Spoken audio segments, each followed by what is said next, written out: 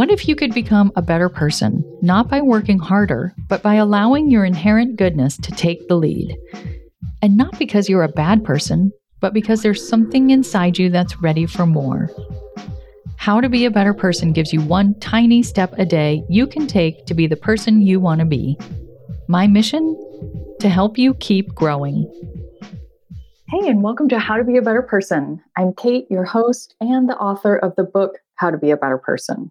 So, how does being a better person apply to your sex life? Today, we're going to explore it. For context, this week on the podcast is about being a better person inside of your relationship.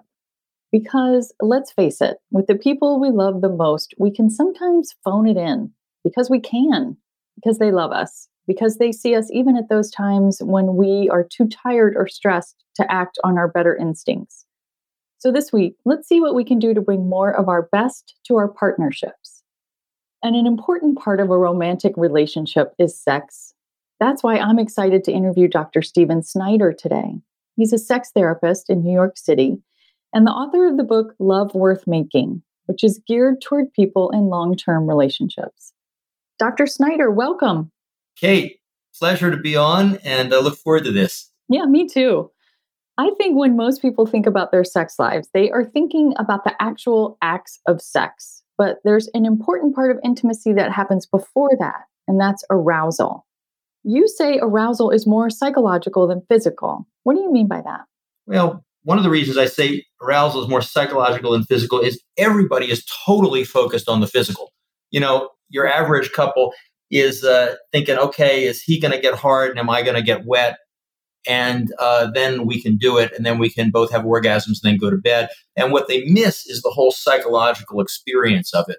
And unfortunately, most sex help with sex stays with the physical as well, like 7 Ways to Blow His Mind and stuff like that, which is basically all garbage. What I talk about in my book is instead of thinking about hard and wet, you want to think about, am I losing any IQ points? Real arousal. It takes you, gets you dumb and happy. It kind of gets you back to a 3-year-old level where you really don't care about anything. You know, the phone rings, you don't really care who's calling or what they want. You just want them to go away. And so that's, in general, if you get to that point, you're going to remember the experience as being a special one because that's where we live. And that's kind of like a definition of good sex, is it make you lose some IQ points. I love that.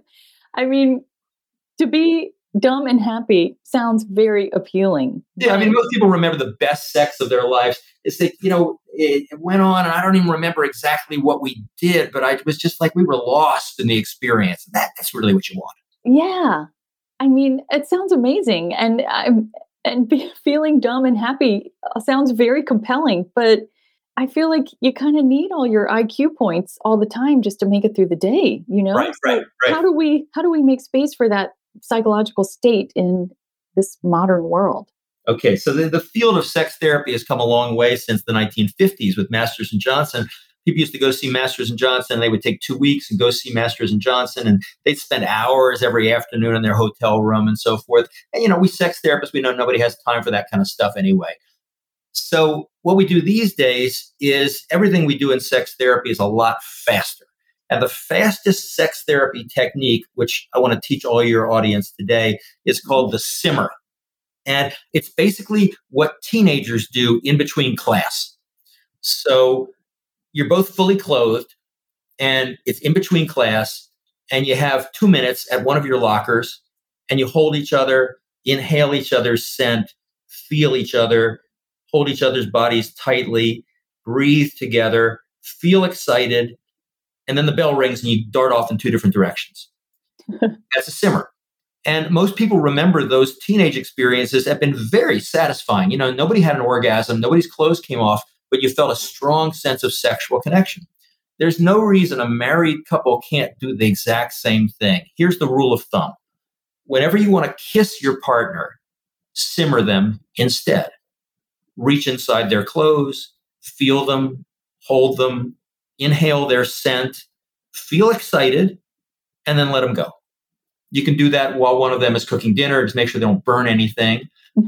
You can do it over dinner, play a little footsie, put one of your feet between your partner's legs. You can do it before you fall asleep. Instead of kissing your partner goodnight, simmer them goodnight, hold them close, kiss their neck, feel excited, and go, oh, that was great. Now fall asleep. Because you both got to get up early in the morning. You don't really have time to have sex. So you can simmer lots. And I always advise couples that the happiest sexual couples simmer all day long. There's no reason ever to skimp on it. It's important, though, not to confuse simmering with cuddling. Sitting in front of the TV and just holding each other's hand, that kind of depletes your erotic energy.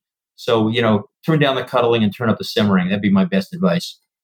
Interesting. I never really would have thought that cuddling would be like a tamper or a damper. Well, maybe I'm biased because I'm a guy. But I think a lot of couples are always in physical contact, but there's no sexual energy passing between them. Mm-hmm. And I like to avoid being in physical contact if there's no sexual energy passing between you. But maybe I have an extreme point of view. I don't know. I think I might know a man who feels that way too. All right. The thing as sex therapists, we hear all the time, phone rings constantly. We're best friends and we never have sex. Somebody calls me up and they go, we're best friends. And I go, okay, the next thought is we never have sex. There's something about that kind of cuddly companionate thing that does kind of diminish and deplete sexual energy. So I always tell couples, you don't want to be best friends. Be lovers instead. Really good food for thought. Okay. A lot of my listeners, I do have male listeners and I love them and I'm so happy that they're here. I have listeners of all genders, but a lot of my listeners are somewhere on their perimenopausal journey. Do you have any specific advice for this time of life? Sure. The biggest problem that I see with women who are in perimenopause is that they don't really have much desire. It's often a busy time of life. Mm-hmm. And, the old saying, little children, little problems, big children, big problems. Mm-hmm. And there's a lot going on, responsibilities, older generations sometimes to take care of. You kind of sandwich between the two. And sometimes there's physical discomfort as well, and sleep problems, and desire kind of goes out the window. There's a lot that's written on what to do when desire goes out the window, how to get it back. Sexy dates and that kind of thing. And, watch your man talking to another woman. Maybe that'll get your desire back. Go to a sexy bar and pretend you don't know each other. Basically, that's all garbage because the sexual self is a very, very short attention span. It goes, what have you done for me lately? 50 Shades of Grey got a lot of women very excited for a week and a half, and then things settle back down to normal. It just doesn't last. Mm-hmm. So the approach that I take in my book is radically different. Instead of trying to cultivate desire, I tell people forget desire. You don't need desire to have good sex. What you need a willingness to just enter into that kind of body space with somebody. And in order to do that, you first have to transition from thinking and doing to the state of awareness, which if anybody who knows anything about mindfulness knows that's what mindfulness is all about. So the current wave in sex therapy is to first enter into a mindful space before you have sex. And you don't need desire at all. So you go to bed together, take off your clothes with the idea that for a couple of minutes, you're going to absolutely do nothing at all. And so you're going to lie there and, connect with your toes and your feet and the rest of your body and sense the temperature in the room and, pay attention to all those things you take for granted, like the surroundings in the room. And hopefully they're make you feel okay and not bad. And just notice your feelings and your thoughts. Don't get too involved with them. And then when you've had a chance to shift from thinking and doing to awareness, either turn to your partner or maybe they'll turn to you and you kind of see what's up and see if you have a willingness to enter into some kind of a physical, emotional experience with them. And you're there. You're already undressed. You've already made that transition to a state of awareness. So the chances are very good at that point. And you don't really need desire at all. Wow. So that's what I suggest. Yeah, I love that. It's called the two-step. First step is enter into a state of awareness. And the second step is to do whatever you want sexually. And I love the kind of the preceding piece of that is the willingness, just something that I think is helpful in all kinds of parts of life. Yeah. Now, I'll tell you a secret. Yeah. It doesn't always have to be mutual. As a matter of fact, there's a technique which I also talk about in my book, more often used by women, but can be used by men, where you're perimenopausal and you're not feeling particularly aroused, and your partner is really excited and they're hard, and maybe they even want to have an orgasm, and you just want to get to sleep. Mm-hmm. So what you do is you say, you want to have some lazy sex? And hopefully he's read my book too. So he knows lazy sex is he turns on his back and you're on your side facing him. He holds you with one arm, makes out with you with one arm, and with his other hand gives himself an orgasm. And it's perfectly fine, doesn't take too long. And you don't have to get up and pee afterwards or anything. And it's just very, very easy. And then everybody can go to sleep. So lazy sex. Use a lot for couples of newborns where she's exhausted and he still is interested. So she just offers him some lazy sex. You don't have to do anything. We are solving so many problems on this interview. It's so easy. Yeah. I've got a couple more questions for you, but I have to take a quick break. We'll be right back. All right, welcome back. So, Dr. Snyder, I'm wondering if you could help us by offering some reframes to common excuses or thoughts for not letting us get into that dreamy, dumb, aroused state. So, first up, something I think I'm speaking from my own perspective here, women might think is, I'm too tired. Right.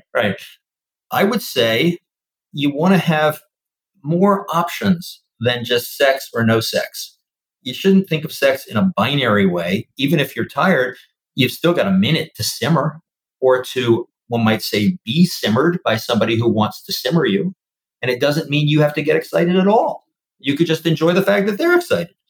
If a simmer leads to more, they can just have a little lazy sex.